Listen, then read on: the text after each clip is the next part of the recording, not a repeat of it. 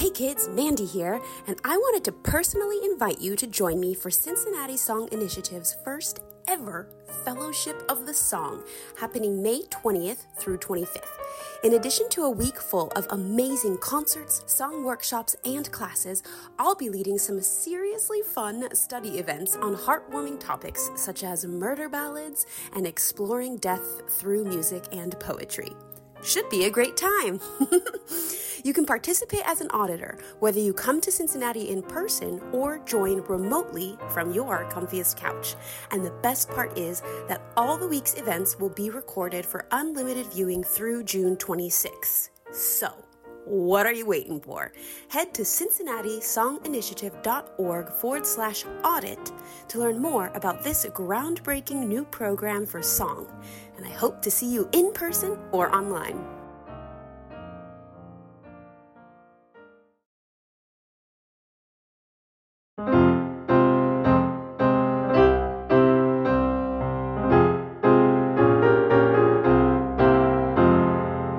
Hi guys, and welcome to Follow the Leader with me, your host, Mandy Madrid-Sikich.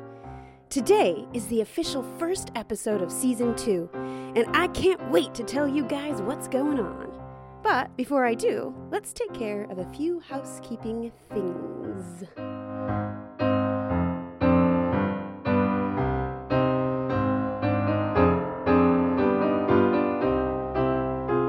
If you are a fan of the podcast, remember to rate, review, and subscribe. You can find us on Apple Podcasts, Stitcher, Spotify, all the usual places. And please, if you like what we are doing on the podcast, tell your friends. And if you don't, then tell your enemies, because as I like to say, any publicity is good publicity. Singers of the world, that's right, I'm talking to you. If you are looking for accompaniments to rehearse with, check out my YouTube channel. You can find me there as Mandy Madrid-Sikich, where I post new song accompaniments on my channel weekly.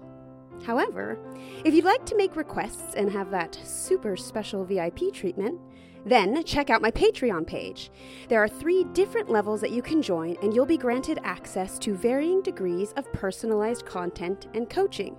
So head on over to patreon.com/leadernerd to become an official supporter of the coolest club around. Your monies also go to help finance singers and other fine musicians that I have on the podcast. So, please do consider becoming a patron, if for no other reason than to continue having great guest vocalists on the podcast. One of my goals for Season 2 was to be able to pay the musicians I have on here, so I'm really looking forward to continuing that new reality. Also, you can visit my website at leadernerd.org, where I have lots of cool, free leadery things. I post episodes of my I post episodes of my video series, Leader School, over there, and you can also find my translations library. And there's lots more.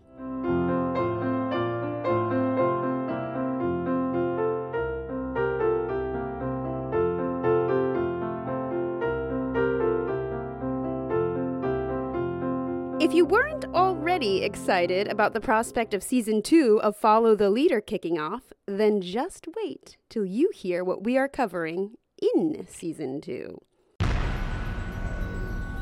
We are going to be discussing in great depth that Mount Everest of song cycles, the stuff introverts' dreams are made of, Schubert's magnum opus, that monolith of the repertoire. That's right, ladies, gentlemen, and all non-binary individuals, we will be covering Schubert's Winterreise. And if that wasn't enough to get you steamed up, then wait till you hear this next part. My guest host for today's episode, and indeed for many of our future Season 2 episodes, is none other than that hot tub loving, tambourine shaking, burrito eating technology wizard of the world and my life partner, Brian Sikich. Oh, is this my entrance? Is this the part where I say things? I mean, you can, but you don't have to. Oh, I forgot to say one thing. If I do ever ask you a question, it's a good idea to sort of restate the question in your answer. So For instance, Brian, when I asked you to be my guest co-host for a number of these season 2 episodes, what ran through your mind? My gut reaction was that I was going to need a burrito as payment. So, for instance, Brian, so you say this. I literally have to restate the question every time. Aren't they listening to you, though? Yeah, but I might question? edit that part out so that it's not like... Just go with the flow here, Gabe. I just want to do what you want me to do. I'm trying to get with the program, but the program doesn't know what program it's on. That is the truth. Okay, don't hold your mic to the side, you dingle-dong. I'm right here. Oh, my God. So you have to say... You going to ask me the question again? No, you're going to say what the question is in your answer. The question. When you asked Mai to participate in this project... That's literally what you wrote down here for me to say.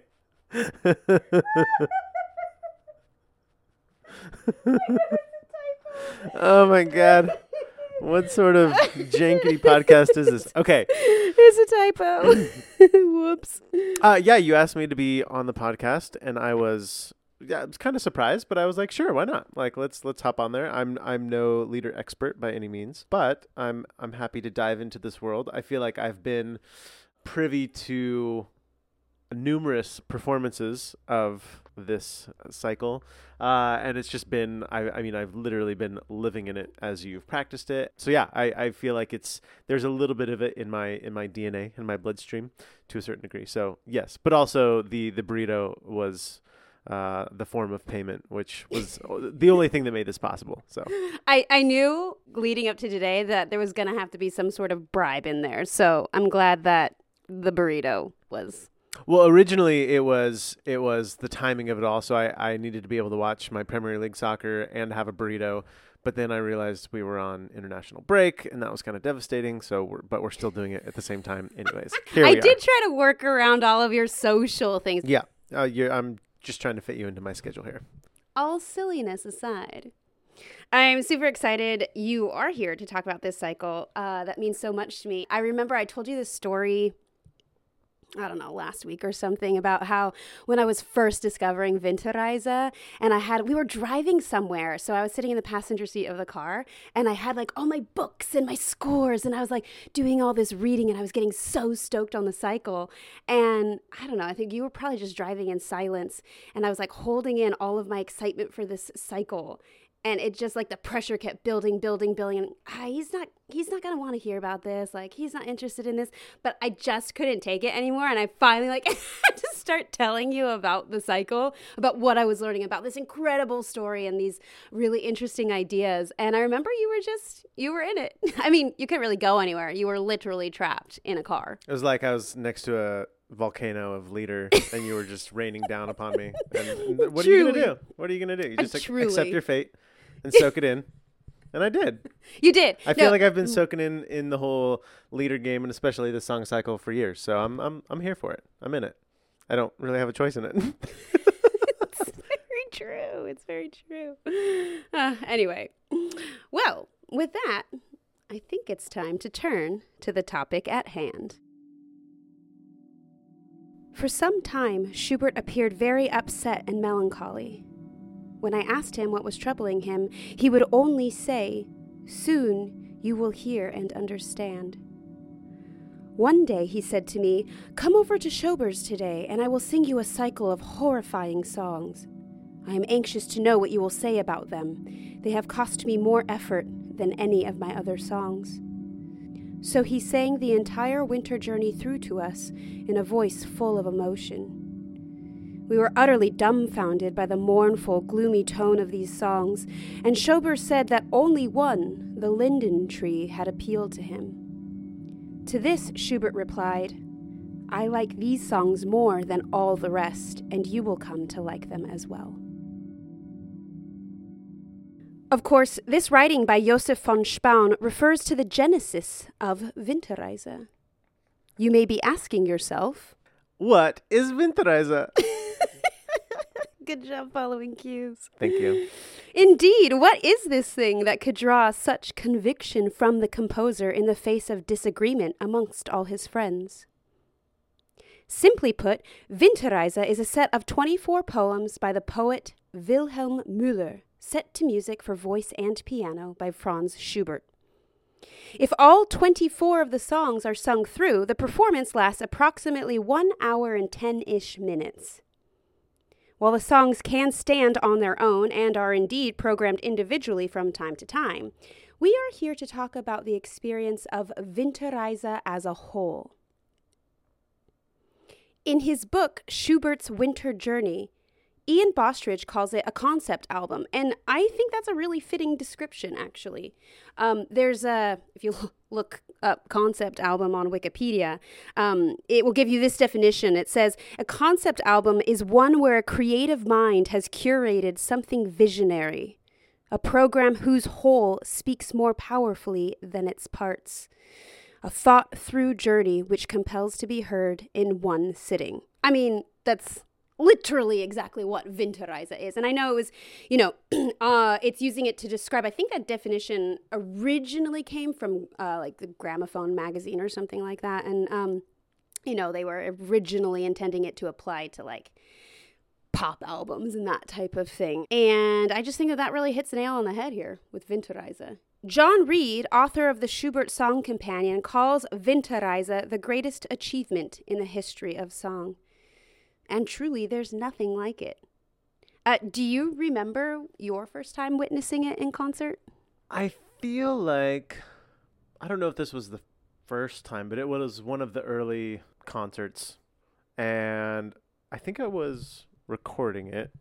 And I think I was in it, and there were definitely moments where I was seeing the interaction between you two and just sort of that chemistry. But also, I think I was distracted because I had the record limits on the camera, and I was like, I thought my battery was going to run out, and I thought the memory card was going to run out.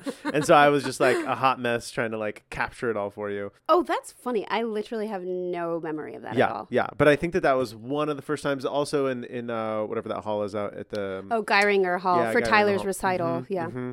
That was the first time that I actually fully went along with the transcriptions. Translations. Thank you. And actually like followed with mirrored and matched the performance to the actual words and the text. Mm-hmm. And that was pretty powerful. Here in the States, at least, I feel like I have seen you do it in London. I watched a number of online performances before I saw it live in person. I don't necessarily have a really compelling like first memory, much like your story. You were just like freaking out about the audio and the visuals of it. Even more compelling than the performances I observed, though, was my first time performing the cycle myself as a whole. Well, I was with the vocalist, but you get the idea. Can you imagine me? Fremd bin ich ein Gott. Yeah, no, I can't imagine because I see it every day. You're just that is true. Cranking away on the piano, like adding your own, vocal style to it. Yeah, true. One-man band. But the first time I performed it, by the time we arrived at that last song, there was this feeling of otherworldliness, that we had actually somehow traveled down a path that very few people have traveled.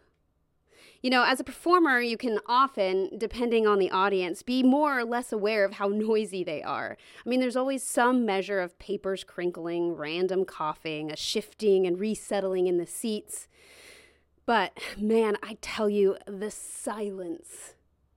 When I played those final notes, the absolute silence in the hall was staggering.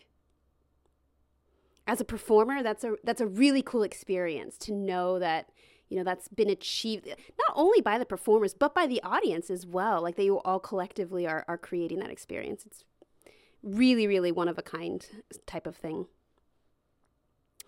Every time I sat down to write this episode, I just laugh at how silly I felt because how do you begin talking about Winterreise? It's such a big undertaking that often it just felt truly laughable. I mean, many times I was struck by paralysis because there is so much to say, but how to distill it down? So, let's begin where Schubert began, with the words. Why are you smiling? I'm just listening to you. Okay, cool. I'm in it. Great.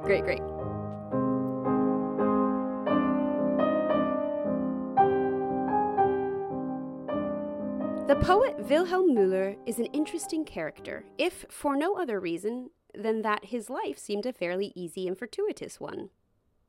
Don't get me wrong, there's lots of other reasons why he is interesting.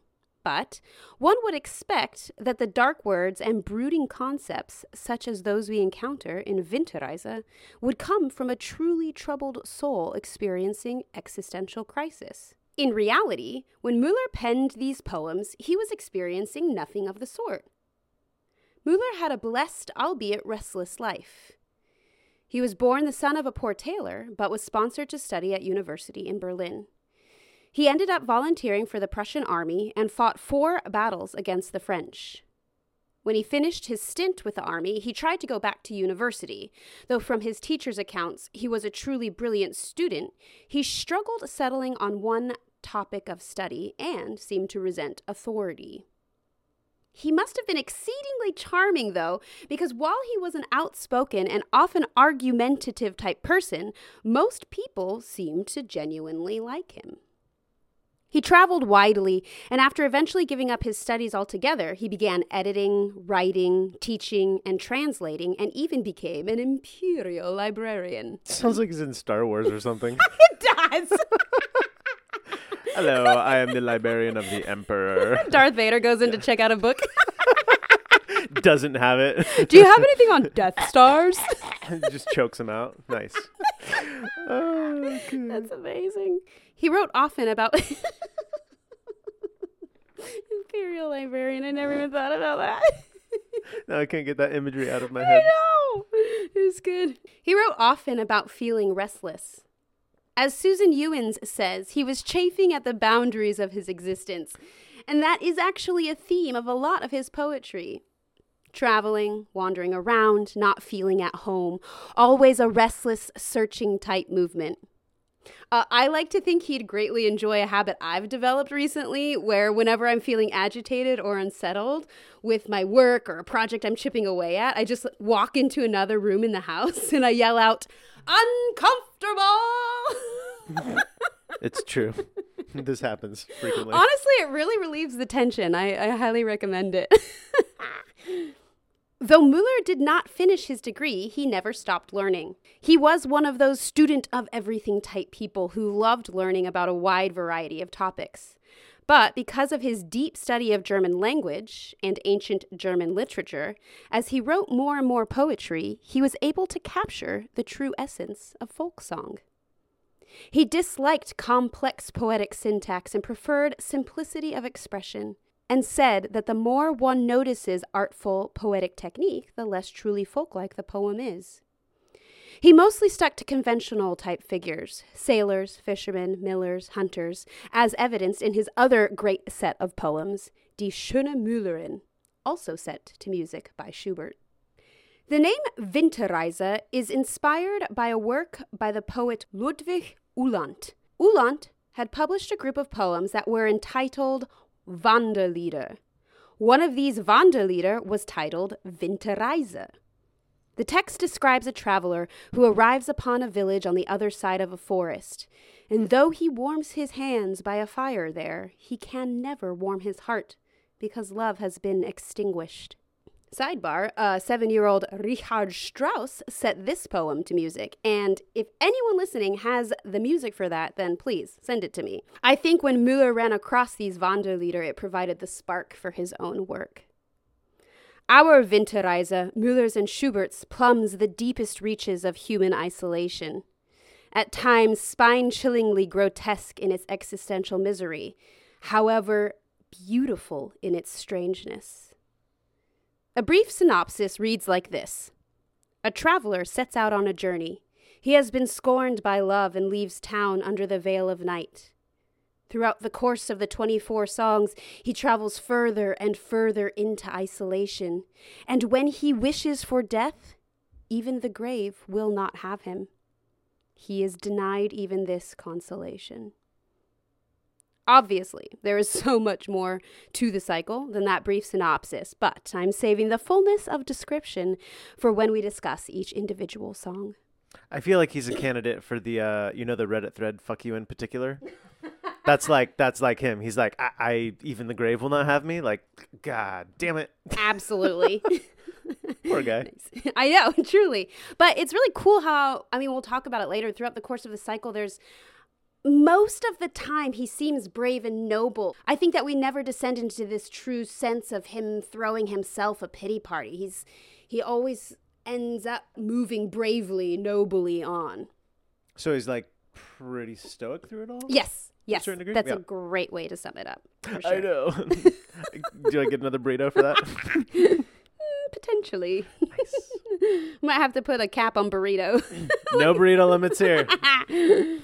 Publishing the poems was a gradual process. Müller published the first 12 in a Leipzig almanac called Urania in 1823. These 12 also correspond with the 12 songs that make up part 1 of Schubert's setting. Then, later in the year, Müller had 10 more of the poems published in a Breslau periodical. Then he published the entire cycle with 2 additional poems in 1824 in a collection called Poems from the Posthumous Papers of a Traveling Horn Player, which I think is a funny title given that he tried to be as concise as possible in his poetry. This collection also contains Die Schöne Müllerin. The process of Schubert's setting of these words and the origination of the music is shrouded in a bit more mystery. Remember that Müller himself published the 24 poems at 3 different times. Schubert's friend, and the person who he was staying with at the time, Franz Schober... Wait a second. Schubert had a friend named Schober, and his first name was also Franz? Yes. In fact, Franz Schubert stayed with Franz Schober a few different times during his life. And some people think that Schober was actually the reason that Schubert even contracted syphilis. I mean, not that he gave it to him directly, but that Schober was an active participant in a hedonistic and promiscuous lifestyle and encouraged Schubert to engage thusly as well. How does one encourage one to engage thusly as well? Like, hey, let's hit the town, pick up some chicks tonight. Let's go to the brothel. Oh, nice. Yeah. All about the brothels. Yeah. Yep. But Let us go engage the brothels thusly. But we digress. Anyway, Schober said that Schubert discovered the poems in Schober's library, most likely in February of 1827. These would probably have been the first 12 that were published in the Urania Almanac. According to his friend Josef von Spahn, it seems Schubert was absorbed in their composition during the month. Interestingly, he promised to show some songs to friends at a gathering on March 4th. Spahn reports that Schubert said, "Come to Schober's. I will sing you a cycle of spine-chilling songs. I am anxious to know what you will say about them. They have affected me more than has been the case with any other of my lieder." Sounds like big stuff, right?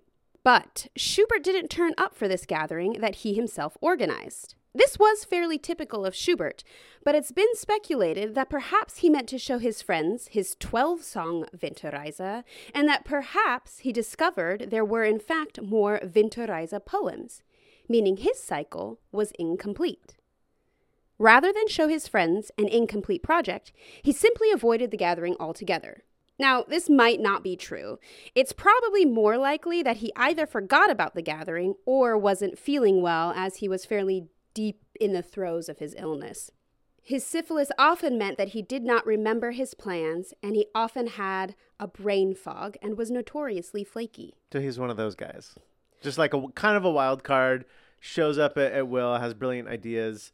I'm trying to imagine these guys just palling around town, leader geniuses now in hindsight, and like what their day-to-day lives look like. Like, oh, I'm going to wake up and write some poetry and then just go party hard and then throw a big concert gathering of friends and then just not show up and everyone's like pissed off at them. Or well, like, what does that world look like? Yeah, but I think it was so much more casual than that because, I mean, there's plenty of accounts of, people just going and knocking on someone's door and then they're offered a place to stay and they end up staying. And it's just kind of much more go with the flow. Oh, we have these people here and, oh, maybe we'll play some music later tonight. And it's a little bit more casual. I mean, it just sounds so chaotic. Viennese society, man. Yeah, I guess so. I'm just trying to like, what does that look like modern day for like a Oh. modern musician or artist or whatever. It's kind of like going to LA and doing like a little, oh, hey, we're just going to jam in the evening and then I'll go crash on this person's couch and then I'll pop over to Yeah, it's probably very similar. and then I'm going to throw a little like mini concert but not show up. Yeah, I'm sure it's fairly similar. That's probably the best like modern day equivalent, I guess. Cool. But I mean, without the syphilis. but without the syphilis, ideally. Ideally. Ideally without the syphilis. Probably with some Omicron. Yes. We know what the brain fog feels like from that one. Exactly. So it's not officially known exactly when he encountered the rest of the Winterreise poems. But from what we can gather, it's most probable that he worked on the rest of the cycle over the summer and maybe even as late as that autumn. In any case, when Schubert composed the first 12 songs, not only did he end the last one in D minor, which was the key he began the cycle in, but he also wrote the word fine after the 12th one. Seems like he thought it was pretty much complete. At some point after he discovered there were in fact more poems, he changed the key of the 12th song to leave it open for further songs to be added. And boy, did he add them. Did he double it? There's 24?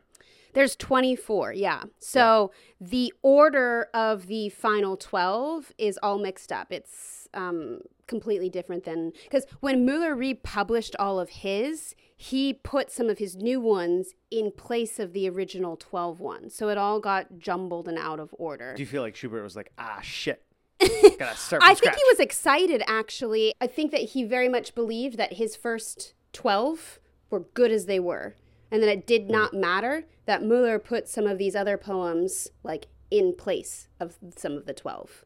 So I think he was happy to let those 12 be as they were and then continue the journey on just in a different order than what the poet ultimately ended up intending.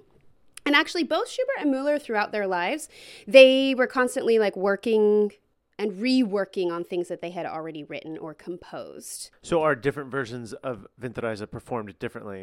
So, or like how did it, once he was gone, you know, like, is there a standing version, like a pinnacle? Yeah, there is. Like, so this there's is like the gold standard. Yeah, so there's the 12 that we know in their traditional, or there's the 24 that we know in their traditional order. But then sometimes, like Ian Bostridge, for instance, has rearranged them according to Mueller's order and has performed them that way. And then sometimes you'll find that the first 12 will be programmed in a concert instead of the whole 24.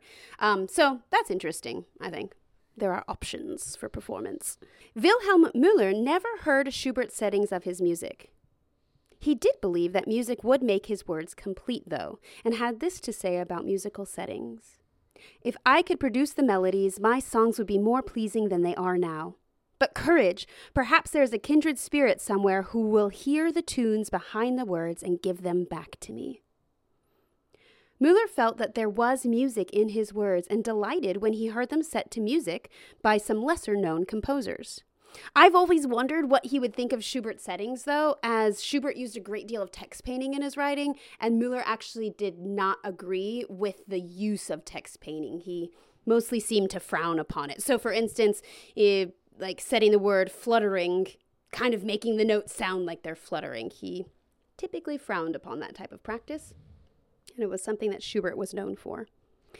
Before we turn to the music, I just want to say a little note about Müller. We do have a few of his journals and personal papers, so there are some personal things we know from his life from his own first-hand account. Nothing, however, speaks to the genesis of his Winterreise. It was a great tragedy that his library was destroyed by a fire, burning many of his personal papers as well. In it, we might have found some reason, some explanation for why he chose such subject matter. I suppose I want even more than that, though. I'd like to know how he could write such intense lyrics with this all-knowing sense of experience. One never has the feeling that the words are simply make-believe. It seems impossible to comprehend that they were written by anyone other than the tortured soul. There's a part of me that yearns to know that he didn't just make it all up, that this collection of poems that speaks from and to the soul in the midst of such bleak alienation isn't just conjured from thin air. I'd love to know if he lived his own Winterreise.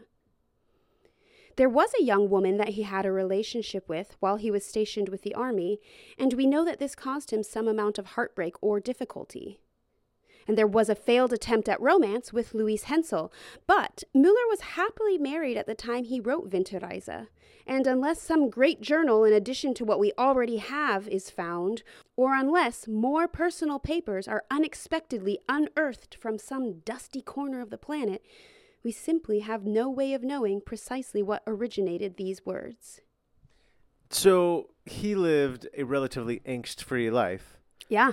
Schubert, on the other hand, had the angst. So he made up for it. Yeah, so this might be getting ahead a little bit, but the way that Müller originally ordered his final set, like his final a series of 24 songs, the song that he places before the last one leads us to feel a bit more hope at the end.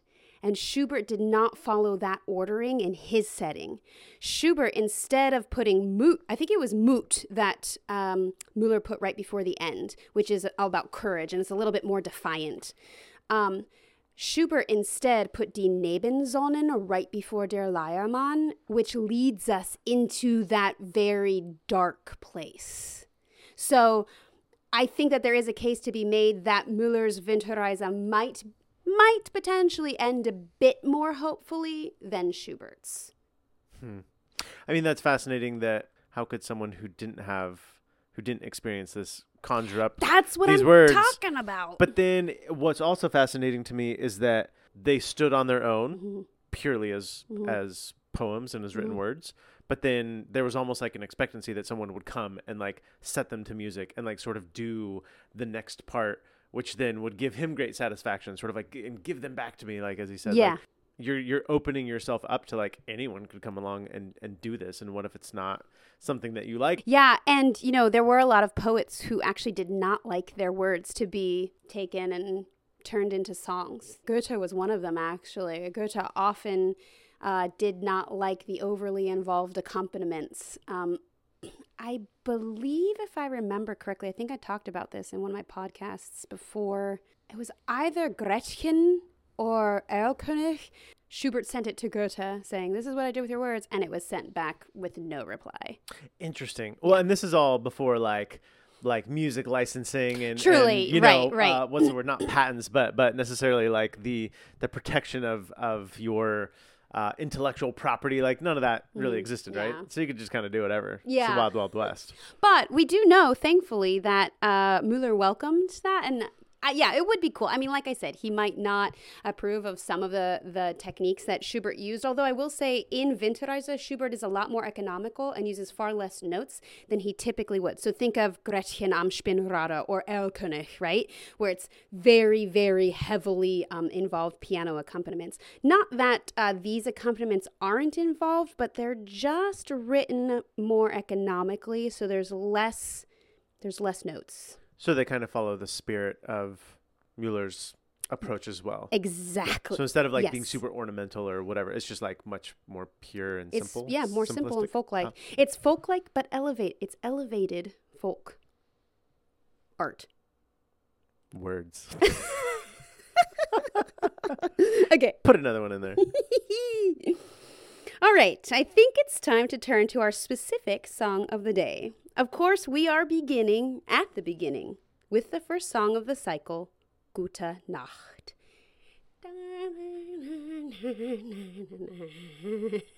Yes, I'm familiar with the one. Okay. Good air piano, by the way. Thank you.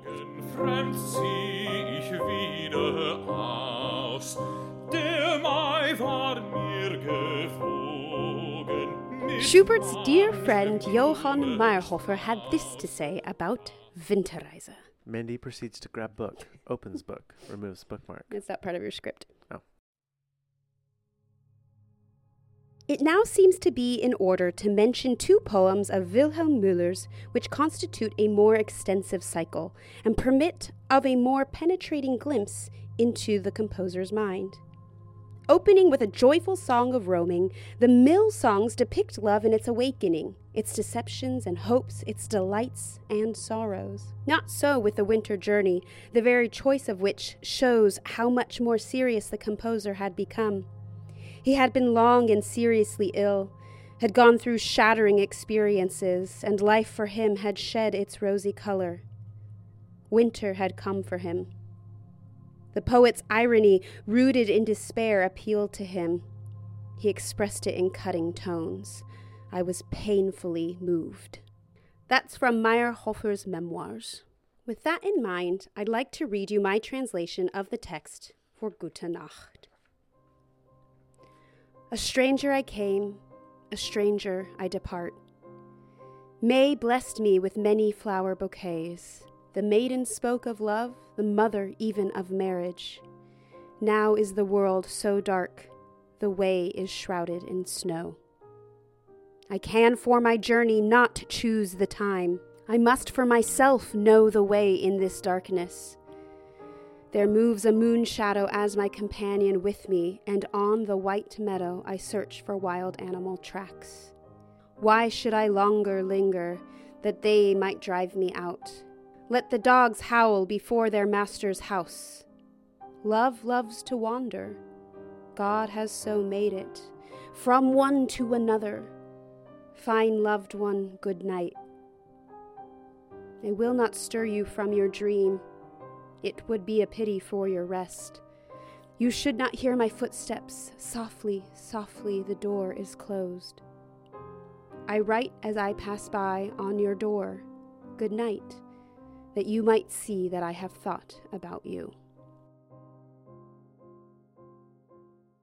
From the beginning with this text, we are presented with two facts. Our traveler, he does not belong, and he is on the move. Before we even hear these words, though, Schubert's introduction perfectly encapsulates those two ideas. You can hear in the pulsing eighth notes the tragedy and determination in his leaving.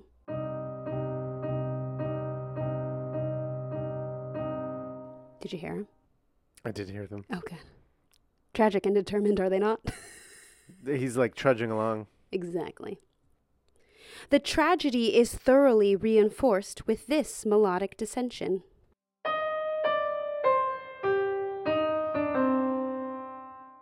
And that's the line. When I hear those descending notes, I just get the most massive chills. But I'm also so happy at the same time. It's a signifier to me that I am in for a magical experience, albeit a dark one. If you ever need to get my attention, just play that and you'll immediately have my rapt attentiveness. It's like a homing beacon. Play it and I'll come home. It's good to know. It's like the bat signal. It is. It's I'll just totally like, the bat signal. Yeah, it'll It's be the like leader nerd signal. Yeah, the leader nerd signal. It'll be like a tsunami air horn, but instead it just like blasts that all across Santa I Barbara. like it. Come on, Mandy. I'm all for this plan. I also wanted to mention that this introduction presents us with two main motivic elements that will recur over and over throughout the cycle. The trudging footsteps signifying his journey,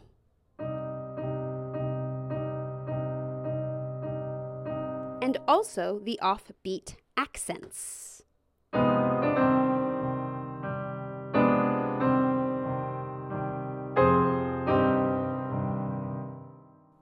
As if he is being provoked. As we will see, this provocation comes from a few different sources, sometimes by nature, sometimes by society, sometimes, as you'll hear in Song 3, even by his own emotions. Another establishing feature that I love so much is that the piano plays this line. Maybe I was going to sing. Oh yeah, I think I was. What a treat. Buckle up, ladies and gentlemen. It's the Madrigal at the mic. I'm not going to sing for them. I'm only singing for you. Another establishing feature that I love so much is that the piano plays this line. We already heard that one. I know.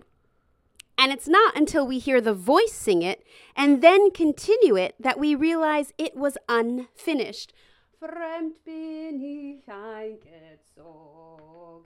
fremd zieh ich wieder aus. So you'll actually hear Tyler singing that in the podcast. Fremd bin ich eingezogen, fremd zieh ich wieder aus. So, from a performance aspect, we are meant to understand that there is a true duo here. The musicians are literally completing each other's sentences, which is fascinating and ironic because it takes two to paint the picture of isolation we come to see. The traveler is alone, and yet in this experience he has been handed this melody by someone else. The paradox of creating a universe of isolation with another person on stage with you is truly interesting. As I mentioned, he says, "A stranger I came, a stranger I depart," and immediately after this, he reflects back on a better time. The month of May was good to him, and we understand that it is a stark contrast with the bitter cold of the current situation. In Romanticism, this is a familiar idea. The month of May represents blossoming love, there's freshness and newness to life, times are good, etc. There's a beer named after that. It's called Simpler Times. It's probably made in May. Probably is. Now, I'm going to tell you this really cool thing that Graham Johnson says. He says that when Schubert uses the major tonality in this cycle, it often functions as a time shifter. And so we see it in the next line. He says that the maiden spoke of love and the mother of marriage. And for this, Schubert shifts into the relative major. Der Mai war mir gewogen mit manchem Blumenstrauß. Das Mädchen sprach von Liebe, die Mutter gar von Ehe. It's a peek back in time at this point. But upon repeating this line, he remembers that this is no longer the case. May is long gone, and in the following piano interlude, we find some commentary on this. Das Mädchen sprach von Liebe, die Mutter gar von Ehe.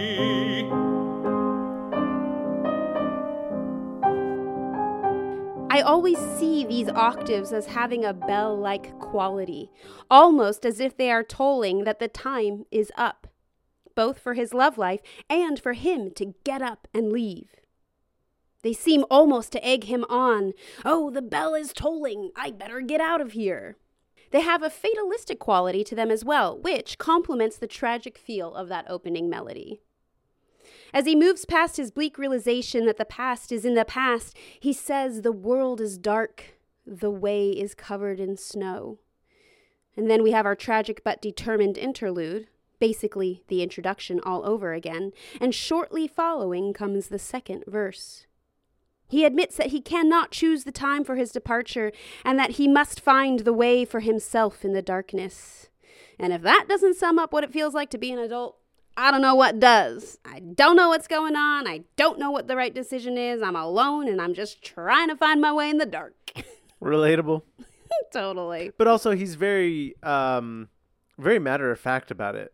Like there's not a woe is me attitude. Exactly. Which is wild. Yes, exactly. exactly. Because I feel like that. most of our modern day age wanderers, travelers definitely have a woe is me. I mean, it's so easy to fall into that. Oh, it's really, really easy to have tons of, it's literally him against the world, literally. And he's not calling the pity upon himself. Whenever we feel, a little bit sorry for him in this cycle, it's not because he's wanting us to feel that for him. So I'm glad you noticed that. Es zieht ein Mondenschatten als mein Gefährte. Unexpectedly, in that darkness, he realizes that there is actually a companion. It's a shadow cast by the moon. And now where Schubert places this is really cool. It's paired with the music where in the first verse, he mentioned the maiden speaking about love. So essentially, he had thought her to be his companion, but now all he has is this shadow in the moonlight. And those two phrases are placed in the same place in the music. Which, I guess it's pretty nerdy knowledge there, but I think you need to read your line there. It's like, ah, so good. Perfect, thank you. Okay. The people needed to hear that. I don't know why I typed that out, but like as if I wasn't going to have a reaction. Anyway, after realizing he has this moon shadow companion, he goes on in describing his search for wild animal prints in the snow. Perhaps he is looking for wild animal footprints because surely they know the way out of town, so he will follow them for guidance. Or maybe he feels as if he might identify more with animals than with the humans of society. In any case, he seems to be the only one out there seeking them out. Thus ends the second verse. Musically speaking, the second verse is an exact repeat of the first. The words for the second, however, as Graham Johnson points out, are extraordinary. Oh, and by the way, Graham Johnson thinks that Gute Nacht is the most extraordinary strophic song of all of Schubert's strophic songs. And for those who don't remember, a strophic song is one in which there's like a verse and a melody for that verse repeated over and over again, with some slight variation, as is the case in Gute Nacht. It's like modified strophic. So anyway, he says, the words for the second verse are almost better suited to the melody than the first verse. The reason that this is remarkable is because it's quite often the case that a composer sets the first verse to the music and then just has to make the words of the second fit in. Not the case here, however. The words almost seem to come into their own fullness instead of feeling as if they're jammed into the music. The third verse sees our traveler suddenly take a bit more control, saying, "Why should I linger here any longer, that they may drive me away? Let the dogs howl in front of their master's house." Schubert deftly portrays this moment of defiant yet fleeting ferocity by finishing the melodic phrase that we have become accustomed to with an upward motion. So he sings down, Was soll ich länger weilen? And in previous verses he stayed down, but then in this verse he takes control and sings right back up the staff. Dass man mich trieb hinaus. The effect of this is twofold. It shows what it might look like, or sound like, to be driven out, but also that our traveler does have some pep. He does not dwell in victimization, but takes control over what he might be able to control. Having moved past his indecision about leaving, he seems to make a shift in his attitude here regarding society, saying, "Let the dogs howl. I don't care if what I do stirs things up a bit." And in this, he solidifies that we are not to pity him. He suddenly changes tack and speaks of God having made it so that love wanders from one to another. Now, I don't believe that he means this in a genuine sense. It's not said with a true reverence for a God. I almost think he sneers this line a bit. An unjust turn of fate that deserves to be called out for what it is. The dynamics when he first mutters this are pianissimo. I think it's something that is said at first under his breath, almost as a curse. As the cycle unfolds, you'll see that there is a general sense that there is no God. But he's not necessarily tormented by that notion. It seems to be a fact that he's fine with. He sort of just takes it for granted. The traveler's world turns out to be one in which there is neither a benevolent or a malevolent divine presence. There is actually a lack of it, which is a truly striking element of this cycle for the time period. It's making these sort of post-romantic movements. Die Liebe liebt das Wandern, Gott hat sie so gemacht. Von einem zu dem anderen, Gott hat sie so gemacht. Then the fourth verse. One of the most magical moments in all of Schubert occurs. The fourth verse modulates to the parallel major.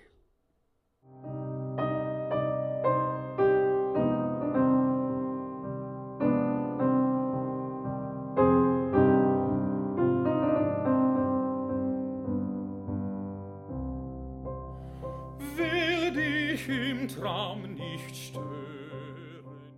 He talks about not wanting to disturb her dreams as he leaves town. He will but write Gute Nacht on her door so that she can see he thought of her on his way out of town. Knowing Schubert and what he believed about dreams and rest, this seems to be a moment of genuine and authentic tenderness.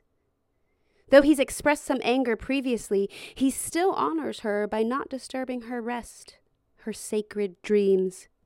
He seems to dwell in a moment of reverie, in revealing that he wants her to see that he thought of her as he left. He's leaving, yes, but the last thing he does is turn his attention toward her. The first time he says, "I've thought about you," it's still in the parallel major, but to close things out, Schubert repeats this phrase in the minor, a cold and abrupt return to a reality in which there is nothing for him but to trudge on in his grim determination towards isolation. In this first poem of Winterreise, we see many of the characters we would expect from this writer of folk poetry: a maiden, a mother, villagers. But as Susan Ewan says, they are spoken of, quote, as if they were separated from him by far more than distance, social standing, or any other human parameter, end quote. From the beginning, he seems to occupy a dimension that's simply unoccupied by anyone else.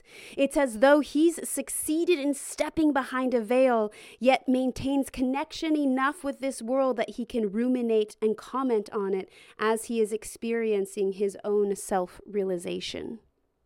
Gute Nacht is the longest song of the cycle. Ian Bostridge mentions that it is fairly featureless, but I feel that this lends to a hypnosis of sorts. It's the type of thing that draws our attention, not because it is flashy, like those visual meditations sometimes you'll see on Instagram where it's just moving in the slightest bit and you can't look away.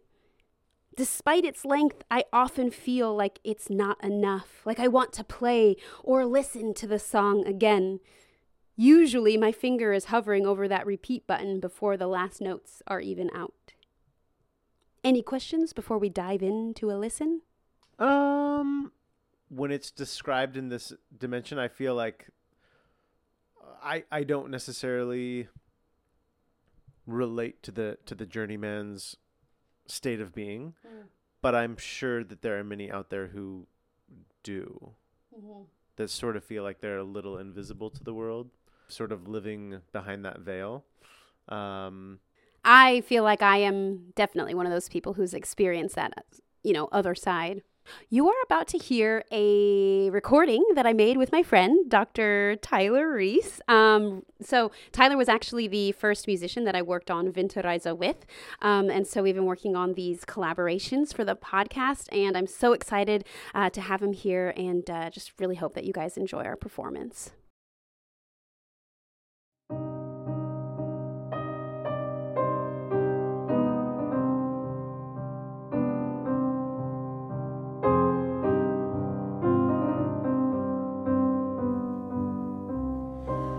Fremd bin ich eingezogen, fremd zieh ich wieder aus. Der Mai war mir geflogen mit manchem Blumenstrauß.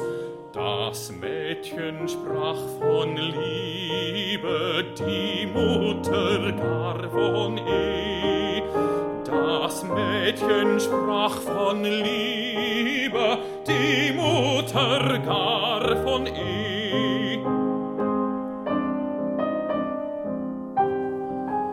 Nun ist die Welt so trübe, der Weg gehüllt in Schnee. Nun ist die Welt so trübe, der Weg gehüllt in Schnee.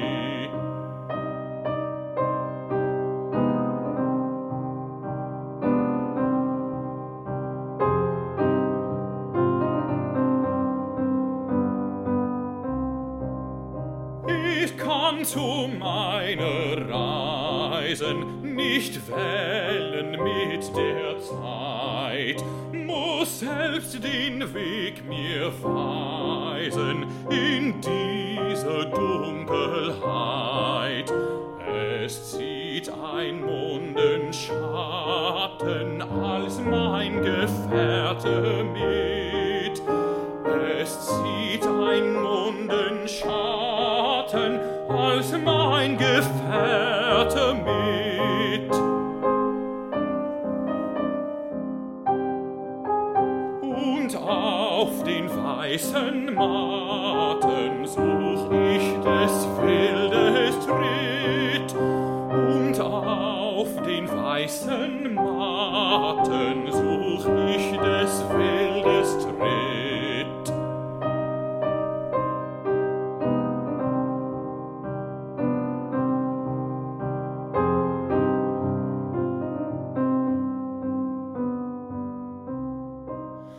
Was soll ich länger weilen, dass man mich trieb hinaus? Lass ihre Hunde heulen vor ihres Herren Haus. Die Liebe liebt das Wandern, Gott hat sie so gemacht. Von einem zu dem anderen, Gott hat sie so gemacht.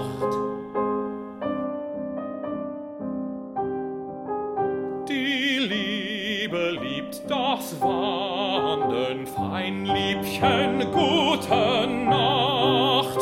Von einem zu dem anderen, fein Liebchen, gute Nacht.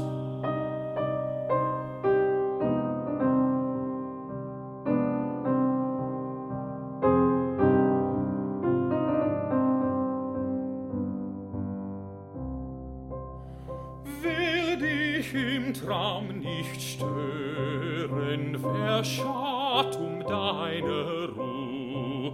Sollst meinen Tritt nicht hören, sacht, sacht die Türe zu. Schreib im Vorübergehen ans Tor dir gute Nacht, damit du mögest sehen, an dich hab ich gedacht. Schreib im Vorübergehen ans Tor dir gute Nacht, damit du mögest sehen, an dich hab ich gedacht, an dich hab ich gedacht.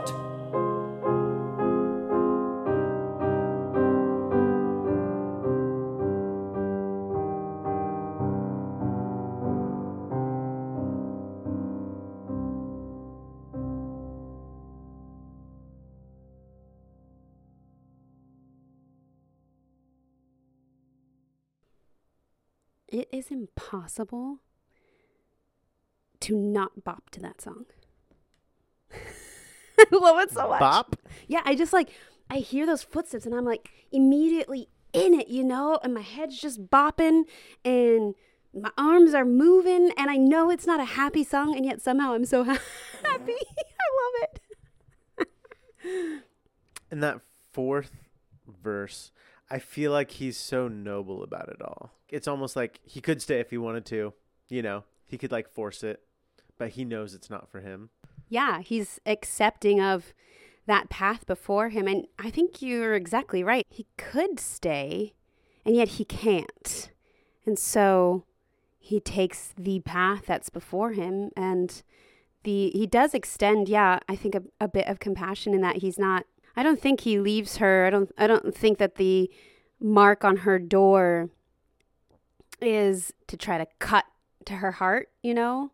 See what you've done, now I have to leave. Yeah, it's not backhanded. I don't think so. I mean, at least Schubert's isn't, I think, from the way he set this and just knowing what we know about Schubert. He was a kind, generous person. He really did believe in the ideal of love, which was then why it was so hard for him when he had this sickness and he knew he was never, he just never found the kind of love that he was willing to give. Like, he never found that reciprocated to him. And I think he, in spite of the difficult things that were happening to him, I don't think he lost belief that the ideal possibly existed out there.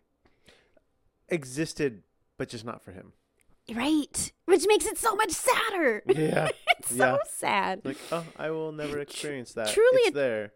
Yeah, truly a tragic figure. And yet, like, he gave so much. We have this music that's still hundreds of years later. It's still blowing our minds.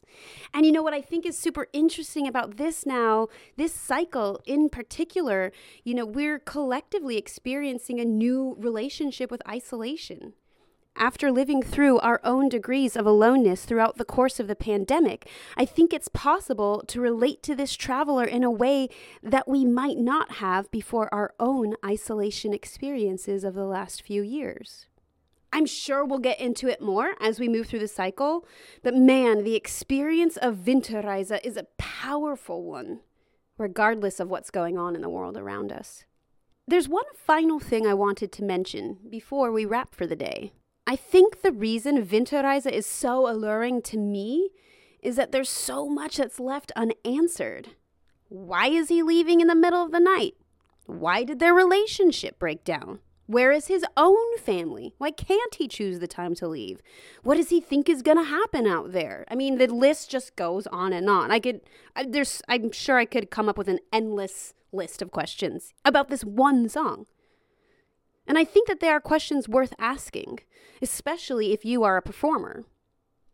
You know, all of this thinking about and dwelling on questions that are almost unanswerable, it makes for a deeper, more nuanced performance. Sure, maybe the audience won't know specifically the philosophical and narrative knots you've worked yourself into and through, but I do believe that they'll sense something, they'll sense some conviction with which you're approaching the song.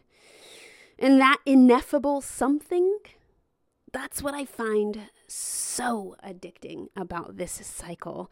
It just leaves so much room to keep thinking, to keep contemplating, to keep feeling. Now, here's where you, listener, can get involved. If you just can't get enough Winterreise in your life, then you might want to try singing Gute Nacht with me. You can find me on YouTube as Mandy Madrid Sikic. Click on the Winterreise playlist and the Gute Nacht accompaniment is there. In 2 different keys even, so you can choose what suits you best. Brian, thanks so much for being here today. You're welcome. I could not have done this without you. It's true. It's true. In more ways than one. I couldn't have done any. I mean, there's so many times where even I was writing and you would put snacks in front of my face, you know? And that, I really appreciate that kind of support. I'm here for the journey, man. Would you say you're here for the winter journey? No. I'm here for the long haul, not the winter journey. Okay. I mean, you're going to be here whether you want to or not for more episodes. So stay tuned. That is Can't true. get rid of me, folks. Nope. Guys, remember that Follow the Leader can be found in all the usual places like Apple Podcasts, Spotify, and Stitcher. And please, if you like what you hear, leave a review. It really helps boost our podcast's visibility and helps other leader lovers like you find our work. If you'd like to provide additional support and keep Season 2 running strong, you can support me on Patreon at patreon.com/leadernerd. In addition, you can follow me on Instagram at LeaderNerd. That's at LIEDERNERD. See you later, nerds! Nice. Schreib im Vorübergehen ans Tor dir gute Nacht, damit du mögest sehen, an dich hab ich gedacht.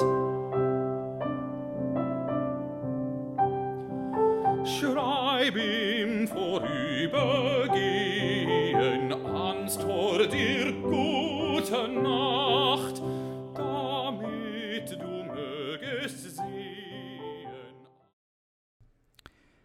If you love this podcast, then you'll love the Song Cycle podcast, also by Cincinnati Song Initiative.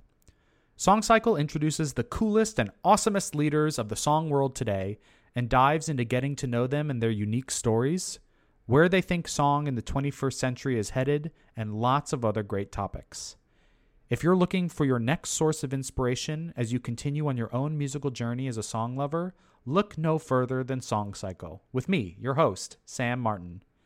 Subscribe wherever you get your podcasts and join the conversation.